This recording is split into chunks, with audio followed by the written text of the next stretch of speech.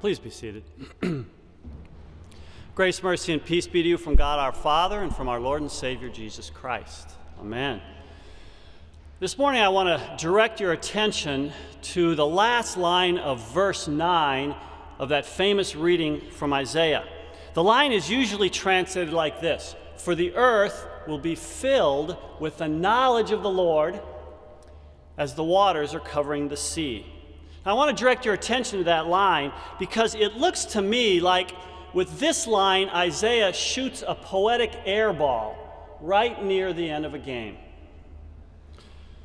Really, it does. The rest of the poem takes me back almost magically to the Garden of Eden. And it's really an enchanting visit. When I read Isaiah's words, I can almost feel the beauty of the place. I can see it with this startling clarity. But here, right when I want more of the delight, the interpretive play, the interpretive ease, Isaiah delivers up some abstraction and ambiguity. I want my heart to beat faster. But that line, "the earth will be filled with the knowledge of the Lord," seems to me to function like a teacher calling me back in from recess, from playground back to encyclopedia.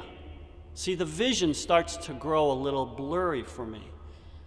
What is the line, "the earth will be filled with the knowledge of the Lord," doing in a poem like this? Well, for the line to yield its treasures, we have to dig around a little bit. In the Old Testament, before anyone can know the Lord must first know them.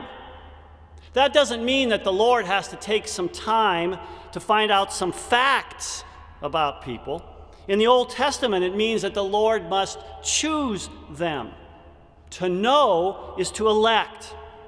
The prophets claim that Yahweh knew Israel above all the other peoples of the earth. That means that he chose Israel. It means that he liberated Israel. It means that he cares for Israel. It means that he gave Israel the signs of his gracious presence and his saving purpose. "You only have I known of all the families of the earth," he said. "I knew you in the wilderness, in the land of drought," he said. Israel experienced God's knowledge of them by the way he treated them in judgment, but then always and ever moving to these magnificent acts of tender mercy and deliverance. In turn, Israel's vocation was to know the Lord. Now, that does not mean that they were all supposed to major in systematics and investigate the mysteries of the Godhead. Not that there's anything wrong with that. The call to know the Lord was a call to act on his behalf in humble service to other people. So Yahweh says about King Josiah, "He judged the cause of the poor and needy. Then it was well with him. Was not this knowing me? But let him who glories glory in this," Yahweh says, "that he understands and knows me, that I am the Lord, exercising loving kindness and justice and righteousness in the earth, for in these I delight." You see, people who know the Lord bring peace and righteousness into the lives of those around them. That was Israel's true glory. To fully know the Lord was a mark then of the Messianic age, whereas the psalmist says that King Messiah will spare the poor and needy. He will redeem their life from oppression and violence, and precious will be their blood in his sight. It is this fullness of knowledge that Jesus claims for himself. First of all, in Jesus, the Father knows Israel perfectly. This Jesus is his elect Son in whom he delights. This Jesus is his beloved Israel, whom he saved even from death itself. And in turn, in Jesus, Israel perfectly knows the Father. As the Father knows me, even so I know my Father, and I lay down my life for the sheep.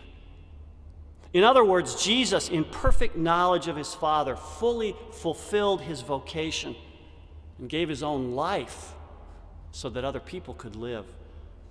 So you see, the reality that Isaiah paints in his singing poetry comes to us and has come to us in Jesus.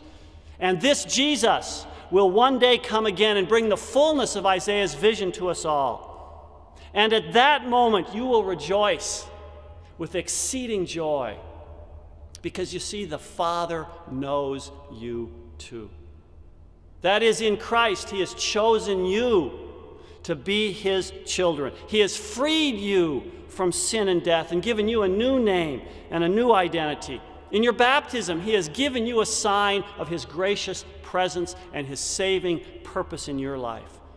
In a few minutes, you will take his body and blood, another sign that confirms his gracious choice, forgiveness for you. Listen to Jesus as he speaks to you. I am the good shepherd, and I know my sheep, and am known by my own. As we wait for his return, our vocation and our glory is to walk in the knowledge of our Lord. As Paul says, we ask that you may be filled with the knowledge of his will in all wisdom and spiritual understanding, that you may have a walk worthy of the Lord, fully pleasing him, being fruitful in every good work and increasing in the knowledge of God. Our walk in the knowledge of the Lord is sometimes incredibly feeble and halting. We love poorly. We act like we barely know the Lord.